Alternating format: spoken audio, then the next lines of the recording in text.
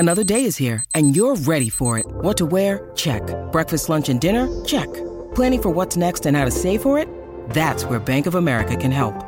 For your financial to-dos, Bank of America has experts ready to help get you closer to your goals. Get started at one of our local financial centers or 24/7 in our mobile banking app. Find a location near you at bankofamerica.com/talktous. What would you like the power to do? Mobile banking requires downloading the app and is only available for select devices. Message and data rates may apply. Bank of America N.A., member FDIC.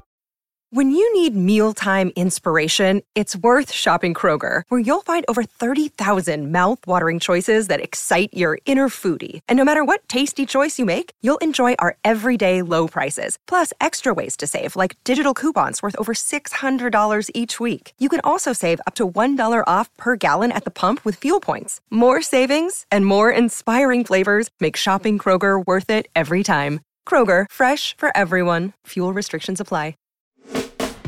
Hello, beautiful human. Thank you so much for clicking or tapping on our conversation with Dean Lewis. It is an honor to be let into your ears today. Our conversation being delivered to you by GoPuff. GoPuff to me is everything from my water to my paper towels to the candles that I burn in the studio. GoPuff gets me everything and anything that I need whenever I need it. They are the future and the present of a convenience store.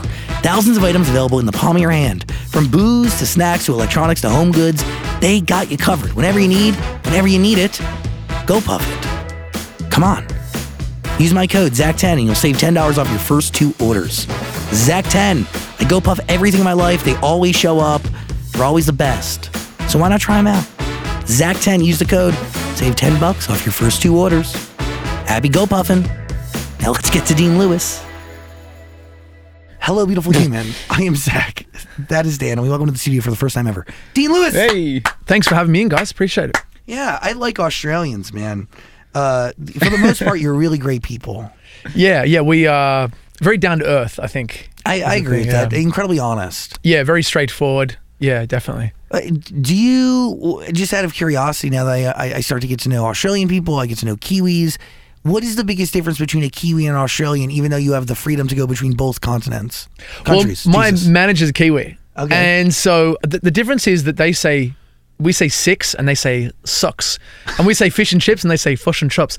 And New Zealand is like, it's kind of like America and Canada. Mm-hmm, They're like, Canada's like the small brother, you know what I mean? And New Zealand's like the small, it's like cousin of Australia. So they always have this kind of like, we're better than Australia kind of thing. And they make really good films. They make really like New Zealand like movies, like really good, beautiful, really good movies. And also, like the landscape. The landscape's is nuts. Crazy. Yeah, it's really nice. Personality difference? Can we like judge them as a group? I reckon we're pretty similar, to be honest. Honestly, I reckon we're pretty similar. Yeah, it's just the accent thing. I'd say. Like if I met a Kiwi, I would just be like, oh, like it's almost like another Australian. That's kind of how I feel about it. Might be controversial to say, but like, I feel like the difference between Canadians and Americans is that you guys have like a big thing. We're not as like intense, I don't think. Well, yeah, there's no rivalry between America and Canada at all, but it is two very separate ways of life. Yeah. And, it's very interesting. Like, even when you look at like a territory, they'll usually do, AUNZ. Like, Australia and New Zealand is always kind of coupled together. Yeah. I think, I think the touring, so when you do a tour, like you do all you do it all, because it's like, coming to Australia is very expensive, I think, for American bands, because there's like, I think in Australia there's like six shows. They'll do like 6 cities, whereas like you can do like 6 cities in a state in America, you know what I mean? Or in Europe you can just go place to place. So they group them all together. They kind of, if you come to Australia, you kind of do it all. If you're a touring musician, you have to do both. You have to do both. Yeah. So you kind of live in Nashville, but how often are you going back home? I go back home. Like I'm doing an Australian tour that starts in 7 days.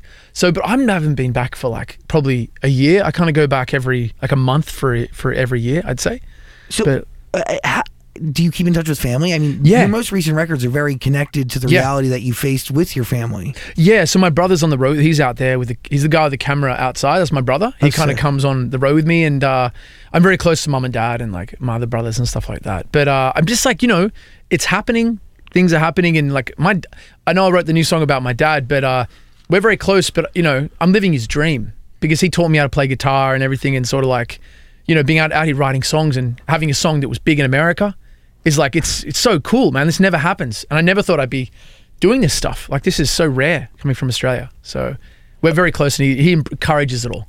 Do you? I mean, I have to feel like you couldn't do this without your dad, because obviously he taught you what you know. Literally, like, yeah, he, I mean, every Saturday he'd have like, music playing, and he taught me the chords on guitar, showed me a love of music, and like basically taught me how to, not really write songs, but the building blocks to how to get it all started.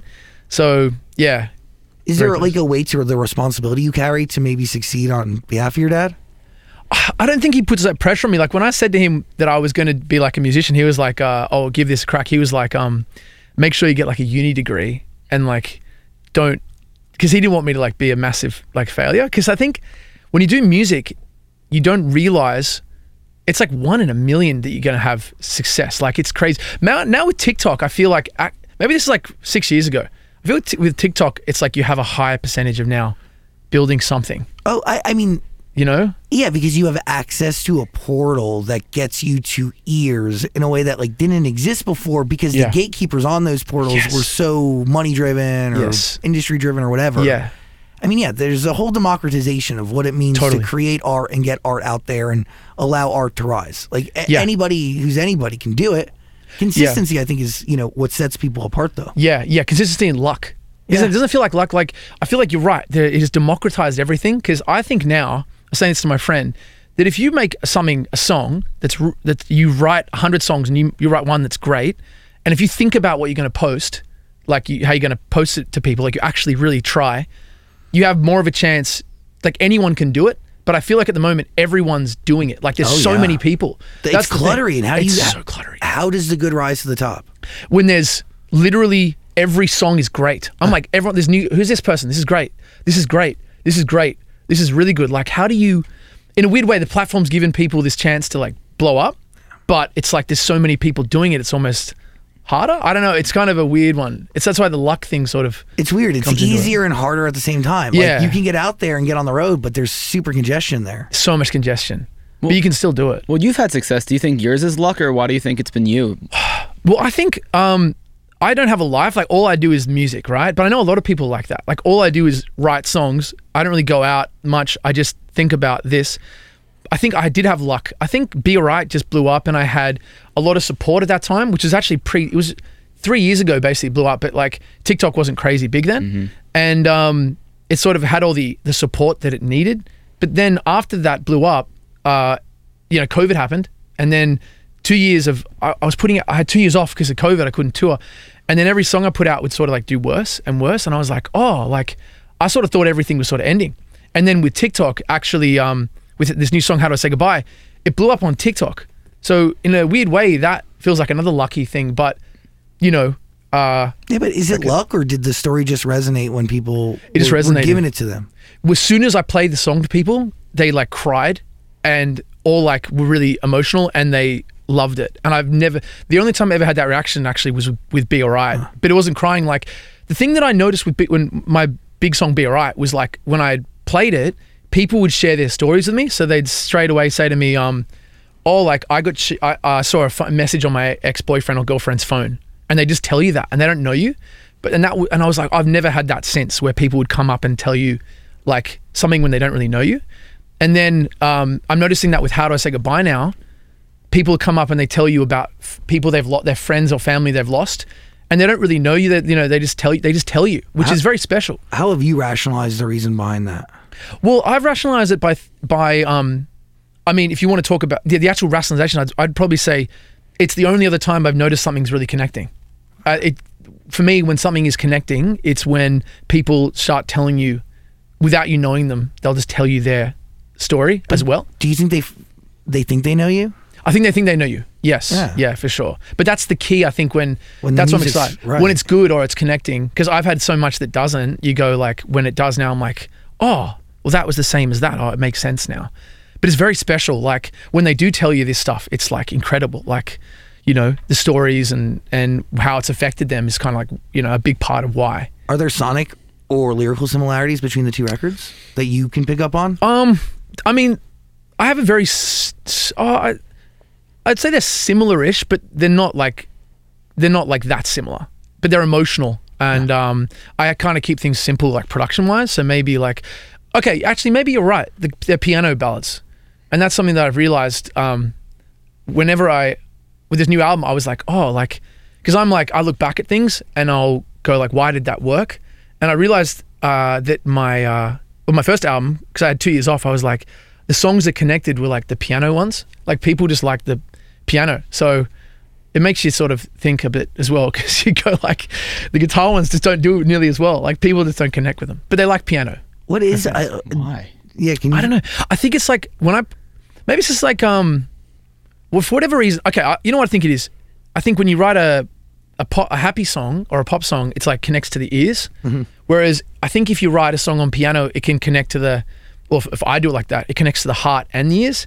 So you have like so it's like if you write a happy song that's like on guitar or upbeat, it has to be like 100%, 10 out of 10 to even have a chance, because you're, releasing music when like the best producers in the world are like, and the best artists are doing that style of songs. Like, but whereas if you write a piano ballad, and that's why you see so many of these on TikTok, I think you can connect to the heart as well as the ears. So it's kind of, it's easier is a weird word, but it can connect like quicker. Yeah, it's more direct. It's more direct. Yeah, I understand what you're saying. Yeah. There's no like, it's not as distracting. Like you get to the point and you really have the ability to like match. Yeah. The piano. I mean, all great songs in this world sound good acoustically. Yes, I totally agree. But depending on what instrument accompanies that acoustic, that could really make a huge fucking difference. It does. Yeah, piano songs, man. They just if you get it right, they definitely connect. Why was it important for you to write 80 songs before you released one? Oh, well, it's kind of all I do. I just think you write so many songs, so many of them are like good and like bad and like average, but I reckon it's like a bit of a numbers game. Like if you write 10, there's got to be one that's like pretty good. And then if you write like 100, you're going to have one magic song in there. Like if your life, like with you guys, with your show, you guys think about I assume you guys think about what you're doing. Like you have whatever you think we're doing is exactly what we're doing. Let's keep that up. Yeah. Well, if anything in life, when you apply yourself, like, and I see you, I bet you guys apply yourself, even though you weren't, but like if you really think, you guys are like, I don't, but like, I think if anything, if you want to be like a plumber, or if you want to be a programmer, if it's all you think about and you're obsessed with it, and you like spend 100 days learning something, you're gonna get better at something. So I think it's like music as well. If you're obsessed with it, like if you're obsessed and it's really what you love to do, eventually if you just write 100 songs, one of them's going to be, and you're thinking about it a lot, one of them's got to be great. But how do you know Waves was the great one? Well, I knew that was a good song because great was when I did the song, and then I was on the train home. I was in this town called Hitchin, which is like north of London, and I listened to it, and I just knew it was special because it had this feeling about it. But the real test is when I sent it to my brother, and he was like, he hears everything, and he was like, whoa, this is crazy good. And then I showed more people around me, and then they'd ask, the thing is they'll ask for you to send it to them if it's really good. They'll say, can you email me that? Or like, you show it to them on the phone, they'll say, can you email it to me? And every time I'd show it, people would be like, oh, can you send that to me? And I was just saying with Be Alright as well, when I show it, they'd like want to hear it, like they want me to send it. Whereas if you show someone, they go, oh, that's cool. It's kind of like, you know what I mean? I think that's just a little extra thing I noticed. It's human. It's like human interaction. Like it's weird that you pick up on those things, but it makes sense, right? Yeah. It's, you notice it over time because I do so much, and you notice when no one asks. That's always a not a good feeling. So I hope this isn't too personal, but when you find out that your dad is being diagnosed with cancer, how soon after that do you choose to go to the studio and write a song? Well, I didn't write about it for ages, like, because when Be Alright was blowing up, probably near the end of it, like we knew what was happening. So I was in America and I was doing all these interviews and doing all these big shows, and I was getting updates from mum and dad, and I was like, when am I coming home? Because, it was bad, but also my dad, we didn't do this together, but we sort of did. Like, he's a close person to me. Dude. And so he's the one who's like, he's looking at all my stream numbers every day. He's kind of going like, you got to add to this radio station. You know what I mean? Like he's in it with me, and he's kind of like saying, I'm like, should I come home? And he's like, this is your once in a lifetime opportunity. So it was kind of like, keep going. And then it got really bad because he started to look like he was really sick. Like, and then I was always waiting for that call to go home. And then, I think it was like maybe like 2 years into it or a year and a half into it where I decided to write the song about it. It was, so. What prompts that? Is it this having to come to terms with this idea of like what it could mean to say goodbye? Yeah, I think I just write about the things that are happening in my life. Like it's just what I do is like if there's relationships, things I write about those, or if it's like my dad. I mean, this is the most important things that I'm thinking about or happening to me. I always just write about them, and it was just such a huge part of my life.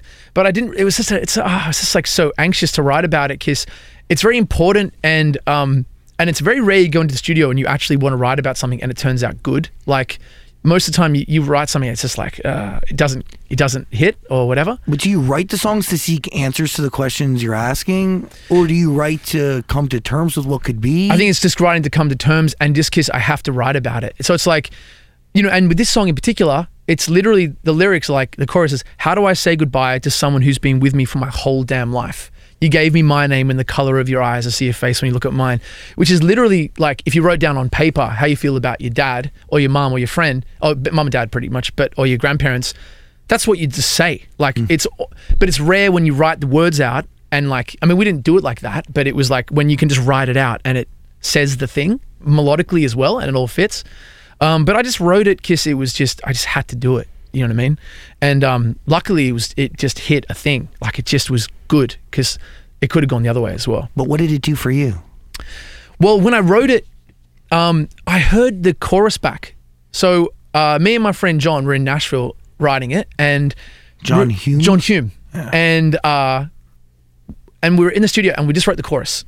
And we hadn't written the song together in like 4 years. It's been ages. And we recorded it. There's a bit on. My brother filmed it actually, and I sang it 3 times, and then we listened back on the speakers, and it was like, oh my God. Like when you hear it back like that, it was just my hairs in the back of my neck were going up. And with me, I'm so analytical in the studio. Like I always think I suck, and I'm or like something's wrong. I'm like, it's too slow, it's the wrong key, are the lyrics good? And it's like kind of a stressful period. It's not really that enjoyable. Like it isn't, but I don't usually get that like emotion in the studio when you're being so analytical. So I heard that back and I was like, oh my God. And I knew if I'd get the tingles that I knew other people would as well. Because it's like when you do, it's when you listen to your own voice, it's like hard to feel as like other people sort of would. Totally. But I felt it personally. So I've never really had that before. Is there a time in your studio session for analytical and emotional, or do they just kind of mix together? I think they mix together. Like I never cried like writing songs. I don't think I've ever done it, but I reckon I was like, it was like probably 15 times like writing verses. Like I was super I was so emotional, and I was like, I'm in the room by myself just like crying, and I'm like, my brother's there, and it was just a different experience. And but then you also be analytical because you're going, I want this to be great. Like it's about my dad. And then when we got the chorus, I was like listening to it back, and I'm like, okay, now the verse has to be really good. And we wrote like 5 different verses, and we ended up coming back to the one that was just really simple because we realized that the chorus was so powerful. We just needed something to tell the story in a simple way, and it didn't really need to be flashy. And that's why the production for me is really important to be piano, very like classic, acoustic, like live drums, really simple. Well, like too much could fuck that up real easy. Exactly. And yeah. It wouldn't hit the same. Exactly. So we tried to keep it. So yeah, that was my thinking process. If we just keep it really raw, like almost live guitar, piano, drums, you can't really go wrong with that sort of. It was almost like Coldplay, like production. You know what I mean? Like old Coldplay. So what was it like showing your dad the song for the first time? Because I'm sure that's not easy. Yeah. So I didn't tell him about it. The video of him watching you perform destroyed me. Oh yeah, it was. God. It was. Gutted. Well, I didn't tell him, and I didn't tell him I'd written the song until it was sort of like not mixed, but it was like the production was done. And then I was in Los Angeles, and I got my brother to film, really just for me. But because I wasn't there, I was on the speakerphone, and he was listening to the song, and he cried, and then he just said he loves it. It's a great song. He actually can't listen to the song because it's like too emotional, but. A lot of people don't know this, by the way. I should say my dad's in remission. Yeah. He's in remission. Yeah. That's awesome. He's in remission. And that's the thing is I was able to play him the song, which I didn't know if I'd, at the time when I was writing it, it was like, you don't really know what was going to happen because they gave him a 25% chance of living past a year at this point. still where he was, not even living 2 years, but he got a stem cell transplant that saved his life. But so I was able to play him the song. That's crazy. And he loved it. And he's actually, to be honest, loving the attention right now. Like he's like honestly on YouTube every day looking at the comments and like, there's an article in Australia in the paper and he like posts on his Instagram. He's loving it right now. But I understand why he can't listen to the song. Like for a parent to come to terms with having to like leave their kid and to hear it so drawn out like that. And it's so, oh my gosh. Yeah, it's very intense for him, and I think there's a rightfully so. And he went through it, because you're going through. We're all there, but you go through it yourself. It seems like he had to deal with that, and it's a different thing for him than everyone else. So I think it sort of brings him back to that. But he's just like he's loving it right now. But it's definitely overwhelming for him to listen to. What's it like for the rest of your family to hear this? Like your mom and your brother? Yeah, mum got really emotional. They all just loved the song. Like everyone was just like, we're all, mum loves it. Yeah. She's super pumped about it. What is The Hardest Love? The Hardest Love is the name of my album that's coming out in like a couple of days. Yeah, no. Yeah, but what is the actual hardest thing to love? So, okay, I called it The Hardest Love because I wrote the song called The Hardest Love on the album as well.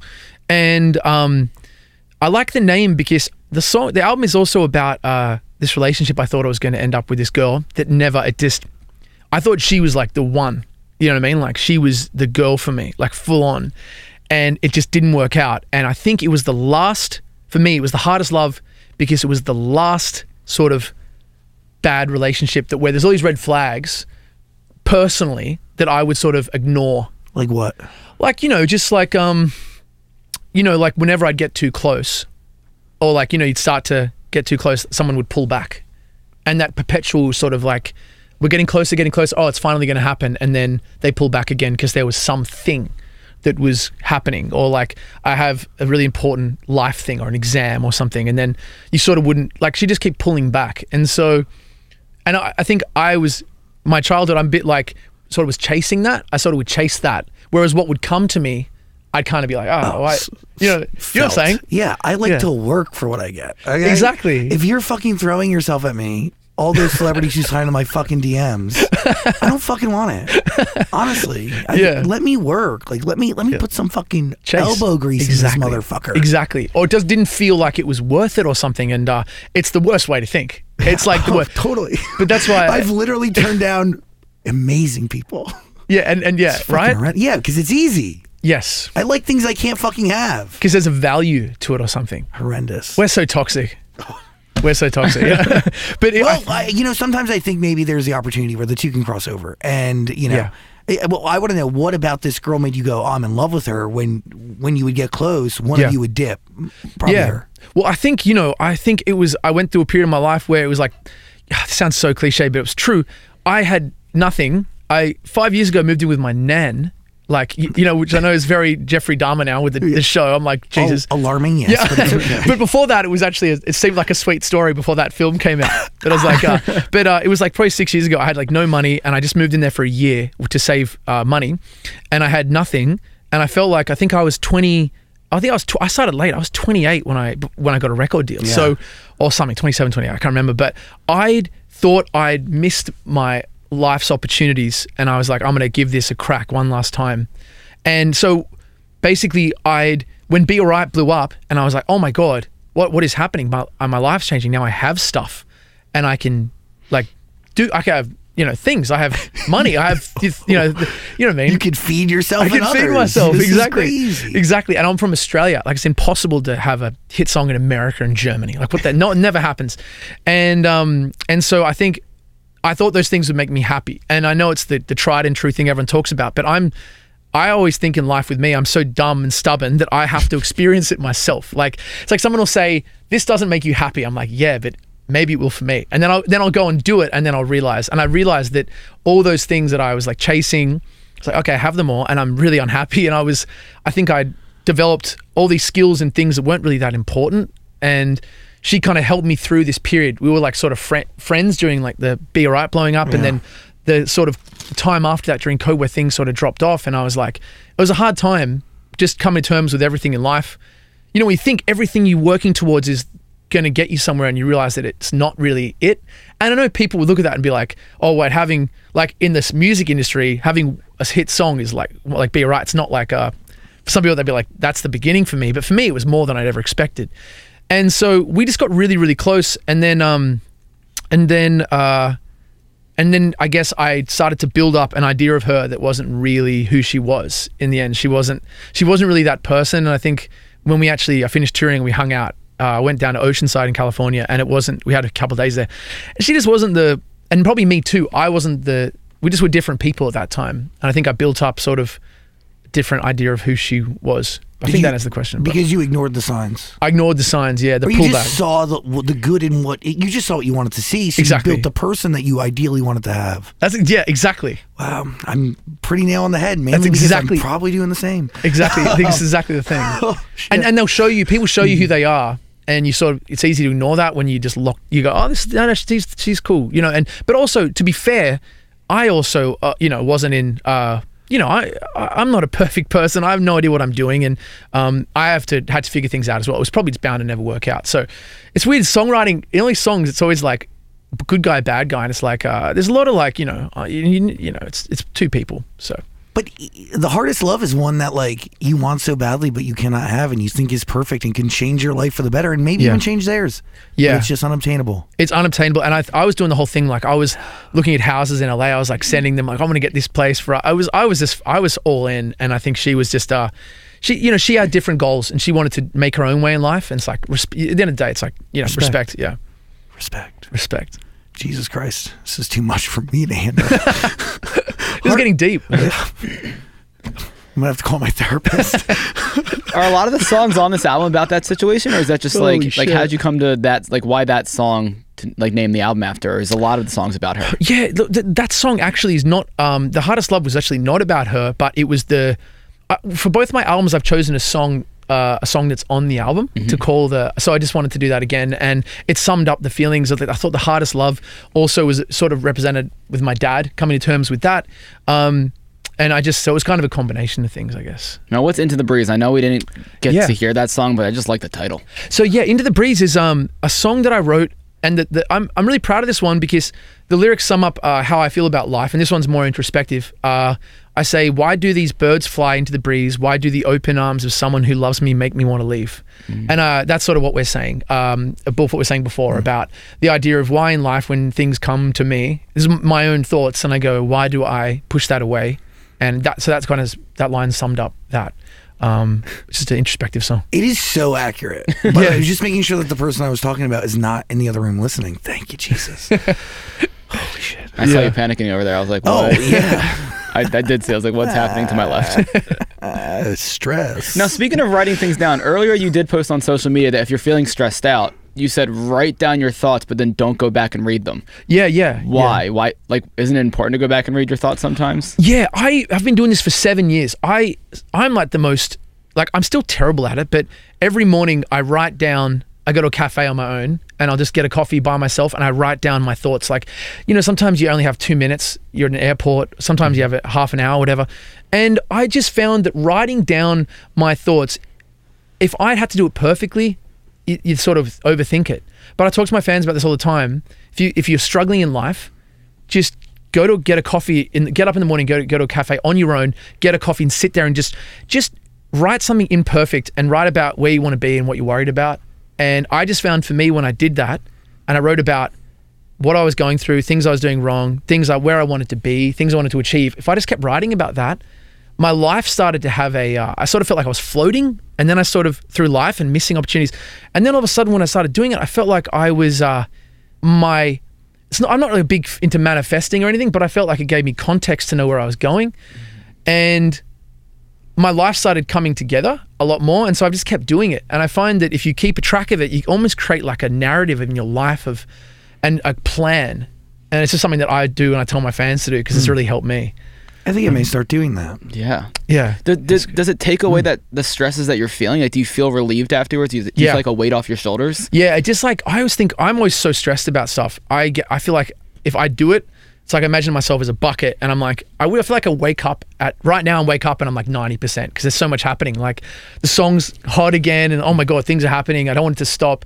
And then I go, if I write in the morning, I'm going to take 30% more water out, and then I can deal with little things coming in. But it's never going to solve all my problems, but it just helps me. It's something that I do. Is it true that you're like 50-50 on this album, like co-writing and just songs written on your own? Yeah. A lot of songs I write on my own too. Same with the last album. So what songs are only kept to you, and what songs do you go to others with? Yeah, well, a lot of the time I'll bring in, say I'll have a song that's like, I have a chorus or something, and sometimes I'm stuck and I'm halfway through a song and I'll bring that in. And then there's some songs I'll just write on my own. Like there's a song called All For You, Into the Breeze, To Have You Today on this album as well. I wrote, sometimes, it just depends. There's also a lot of songs that I didn't put on this album, not because they're not good, but because I just like 10-track albums, and I'm like, it just depends, really. Like sometimes you get. That's a really weird thing to say. Why 10? Why 10 songs? I didn't notice that. Okay. Well, I think now. Okay, I put out my first album, and as soon as it came out, it was old. Like, you know what I mean with albums? Like they're old as soon as you put them out. Like in the sense of, if you have all these great songs on an album and you put a 12, 13-track album out, you can have like 3 songs that are like big singles, you think. But as soon as the album comes out, like good luck trying to get that started again. Like you can, but it's really hard. So I was like, well, it doesn't make sense to like, so I'm like 10 is like you put your big single out and then you put the album out and then you have really good songs on there. Focus tracks, yeah. Yeah. And so I just kind of, it just felt really lean and really good. And then I was like, the next one, I'll be like, I'm thinking about the next one now. You know what I mean? And so it didn't really make sense to do more than that for me. How many songs did you start with before you got to the 10?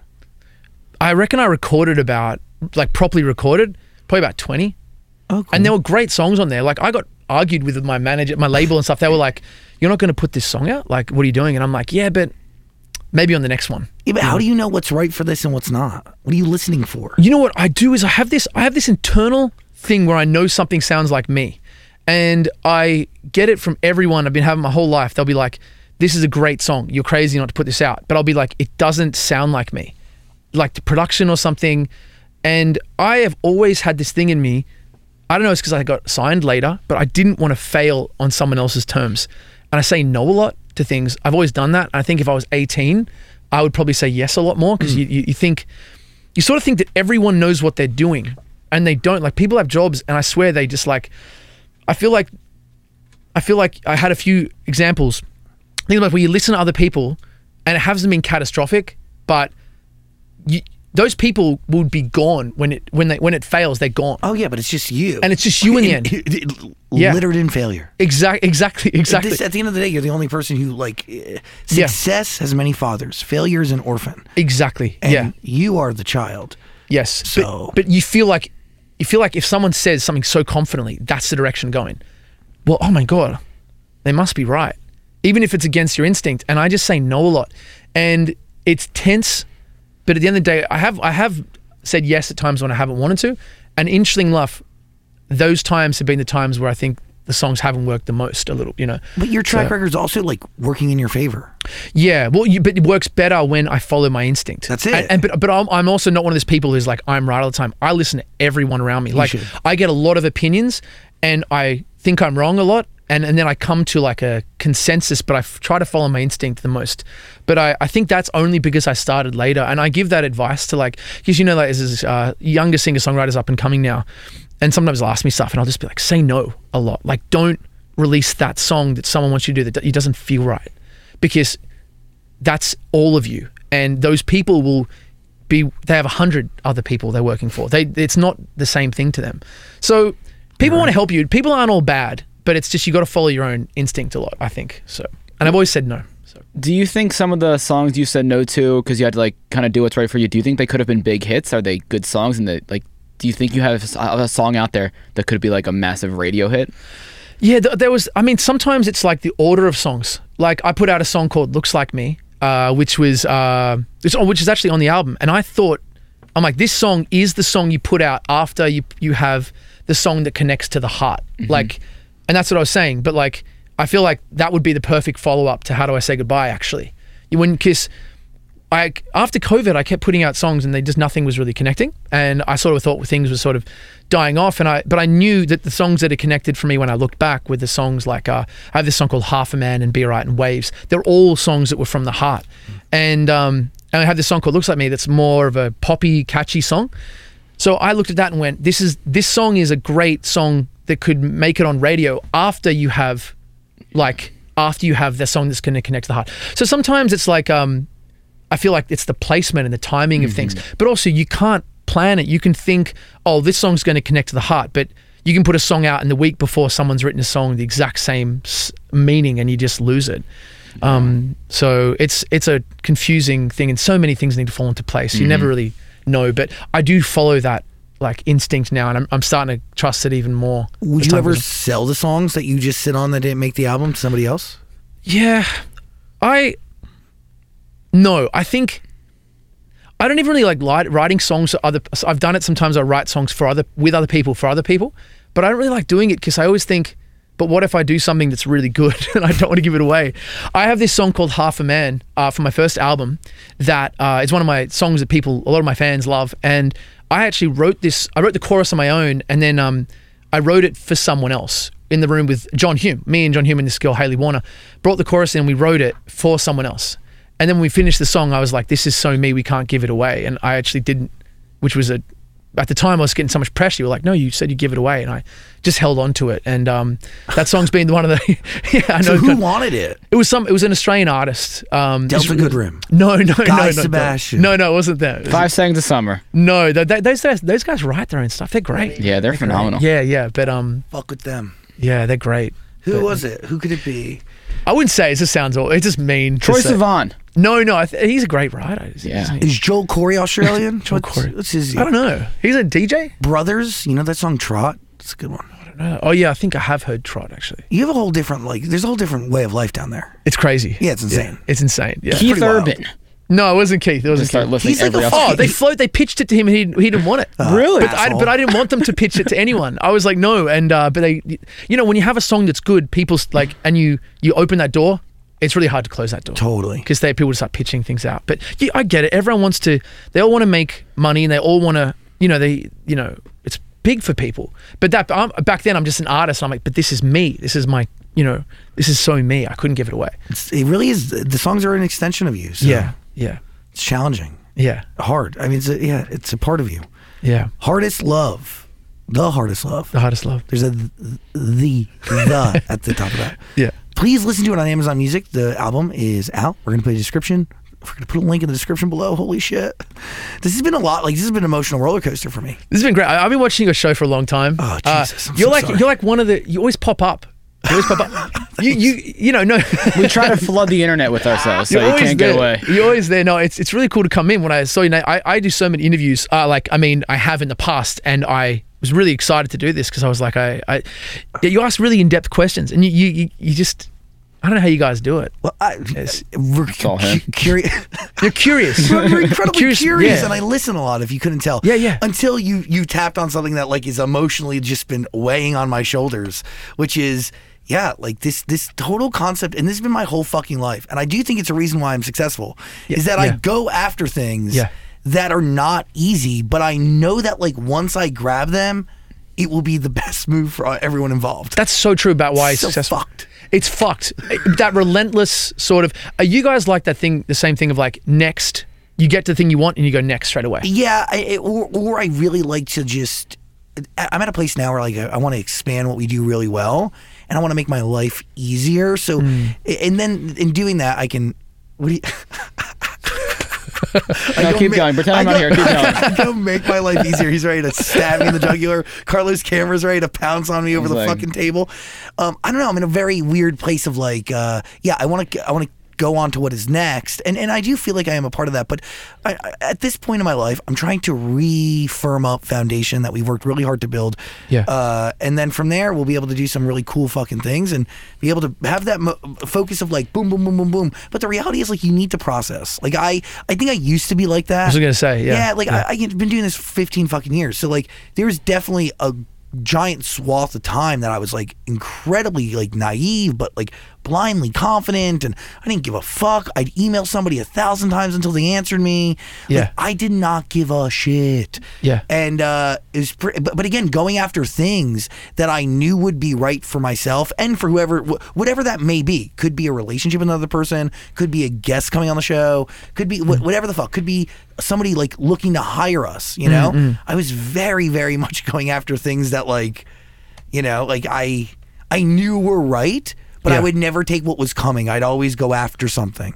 Yeah, or you'd always have a grand vision of what you're doing. And how important are numbers now to you? Do you still look at the numbers and go like, you don't? Well, sometimes. Well, you know, this is how I judge success. And Dan can, you know, come at me or whatever the fuck. I'm not going to say a thing. No, you can. I judge success today based on like when I leave my house every day and people come up to me and they talk about the show and the impact the show's had on their life and things they love about it, things they've gotten to learn. I mean, that's really healthy. That is my reward. That's epic. Yeah, if I looked at numbers all day, I'd get lost in it. And to be honest, like they're obviously doing well because when the way I constitute that success is like happiness in a quality show here.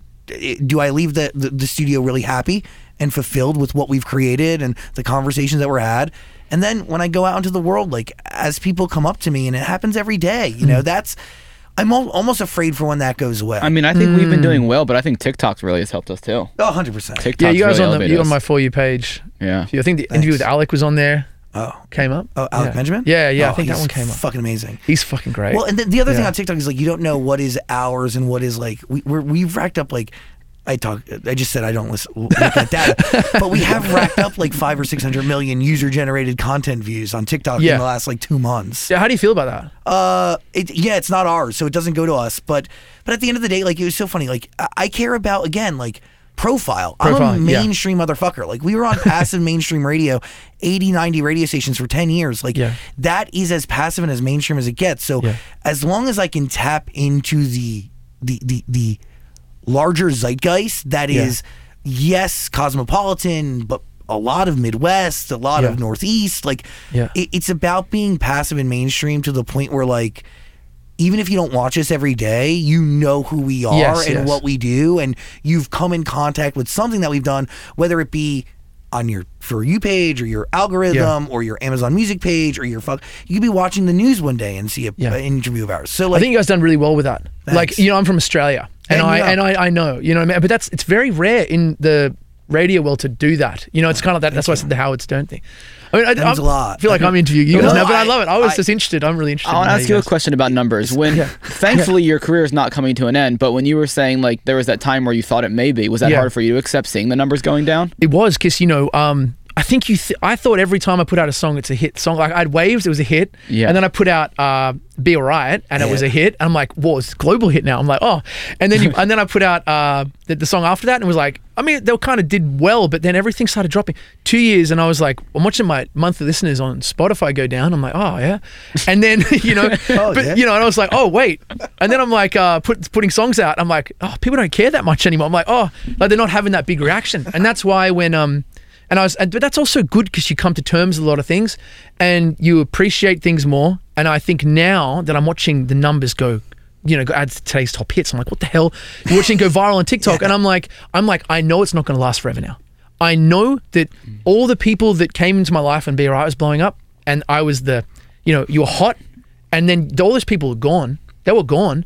And I know now that people starting to like, oh, people like call me again. Like message, oh, I'm back. I'm like, but they're going to be gone soon. Oh, and you will, but what will last forever is that song. Exactly. And to the point of like, even like what I strive for is like, they may not be a monthly active listener, but when that song comes on, it resonates with them and they know it. Be Alright, this latest one is going to be the exact same thing. Yeah. I mean, dude, like you are making way more than a teacher's salary a year on that fucking Be Alright song. Oh yeah. It's like, crazy. Yeah, fuck yeah. It's crazy, yeah. It's like in grocery stores. Yeah. And it is so passive and mainstream that I'm sure even on like hot AC radio stations is still being played. Yeah, absolutely. So there's such a connection point. So regardless of the fact that like they are super duper active every month, your song has hit these people in a way that will, the second they hear it, they'll go back to some memory in their head. It means something to them. It does. It becomes part of their life. And that is the thing. I mean, this thing Be Alright still streams like I think it's like 4 million a week. It was out 4 years ago. Like every week, it seems to never go away. So it's outrageous. Actually, I still can't believe that it still reaches out that far. It's timeless. Well, thank you. It's good to have one. You just never know. This last one could be that too. That's the thing, and I don't know if it is yet, but I feel like it's faster than Be Alright. But I'm just going like, you need a lot of things to fall into place, but it feels like everything's gone crazy again. Do you think things move faster today than they have before? Oh my God, yeah. So much faster. I feel like just from watching the last couple of years, it feels like hit songs, I haven't had any, but I feel like this one feels like it might be. But I haven't had any they sort of seem like a hit song used to be like you'd get 1 billion streams, like that was like a hit. I feel like hits now, it's kind of like you get 100 million and then it's kind of like, unless it really stays, everyone sort of moves on to the next thing. So, but you get those songs still do that, but it seems much rarer to have those huge billion stream songs. But the emotional ones stick around, dude. Yeah, they really weave themselves into the fabric of somebody's life, and it allows them to see and understand their situation in ways that they couldn't. And I to your point of like what the common thread between the hits is, dude, they're emotional, they're raw, they're real, they're piano. Yeah, I mean, there's something there in terms of just a direct emotional connection that is not cluttered by anything. And exactly. That's the music that lasts forever. Yeah, and if it's genuine and to the heart and you're not faking it, I think people can hear it, and then you just got to get lucky. You just got to go, because people have to hear it, and totally. But as I said before, man, if you're out there and you wrote a big song, you're thinking about like really your TikTok, think about it, post a lot. And it's possible now. I think that the gatekeeper thing feels like it's opening. It's crazy, opening right? up a lot. It's really exciting. But now it's about the label gatekeepers to understand the data that's coming their way, so then they can amplify what is just being gifted to them. Yeah. Oh, the amplification's really important. Well, yeah, because you could have all the fucking TikTok streams and do 1 million streams a day on fucking Spotify all day, and if nobody's going to take that data and make a case to expand that footprint, huge. so you can get to where you were before, in a way that is culturally woven for months and months and months at a time. Like I would be working this record right now to radio and Hot AC and pop and all the fucking things, and I'd work it right through fall and winter, and I'd work it right into the new year, and maybe I'd stop working it by fucking March, April. But by then the saturation point is so high that like you've created a timeless record. No, exactly. And I think a slow build's better than a fast build for something like this, because like you want this is a beautiful song that again is relevant in so many situations. So you want it to be out there for as long as humanly possible on radio. You don't want it to be spun every fucking 42 minutes immediately. No, totally. And I think that's what's happening now as it blew up on TikTok. Now you're starting to see where we're seeing the amplification to radio, and even doing this interview. Like this isn't happening if I'm just on TikTok. You need teams but to get to this point, I think is really cool. That I feel like anyone can actually get to that point, and then the next step is really dependent on how your team's set up and all that stuff. So in a lot of cases, people come into it and they don't have a team and they have to figure it out from ground up. Exactly. But so many people are doing that now, right? They're just doing it all themselves, and it's like, what the hell? But you can do it. You can be your own person and hire out different teams that work for you to get it out there. God, that'd be it's music's crazy. It's crazy right now, and it's ever changing. Yeah. Macklemore, one of the first guys to ever do an independent release. I'm pretty sure Code did it. Did you work that thrift shop? Was that before you? He made history though with that. That was fucking huge, because he hired everybody. It's just Ben and Ryan. That's fucking nuts. God, he must be just rich as fuck. Jesus, that would be stupid outrageous. So. Your story though, in terms of when you get signed, it's different. Almost unheard of. Yeah, I don't know. It's very rare I think 27, 28, and I think most people get signed at like 18, 19, and they're sort of onto their fourth album by the time they're getting. So I started late.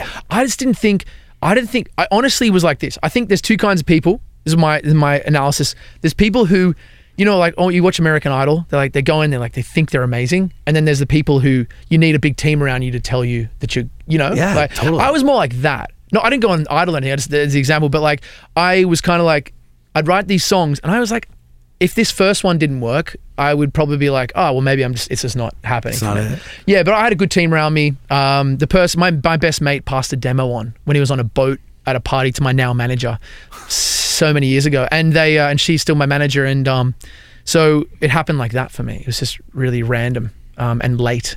But and special.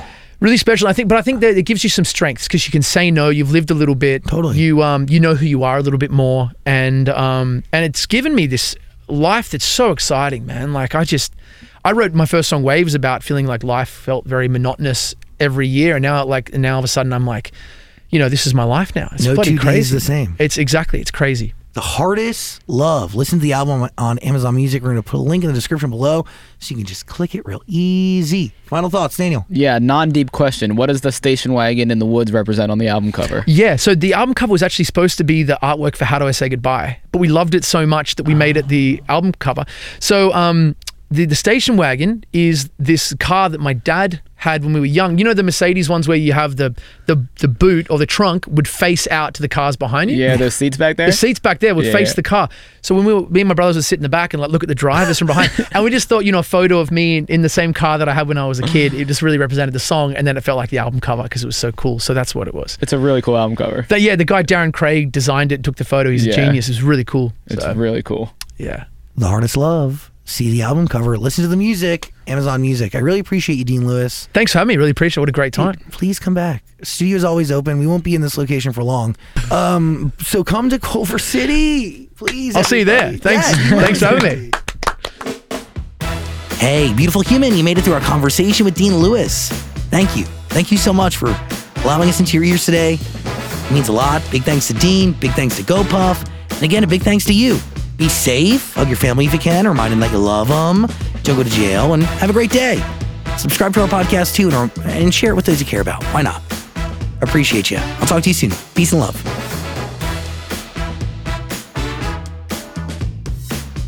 By the way, today's episode is made possible by a few incredible humans, including our executive producers, Michael D. Ratner, Scott Ratner, Dylan Martyr, Dan Zola, Joshua Rusak, and Olivia Rudensky. Our senior director, Toby Lawless. Our associate producers, Eve Bishop and Claudia Villarreal. Our music is by James Asciutto. Our editor is Camera Carlos Villagomez. Our sound mixer is Daniel Chavez Crook. Our post-production manager is Caroline Rude. And I'm your host and executive producer, Zach Sang. Thanks for hanging out with us today. I'll talk to you real soon.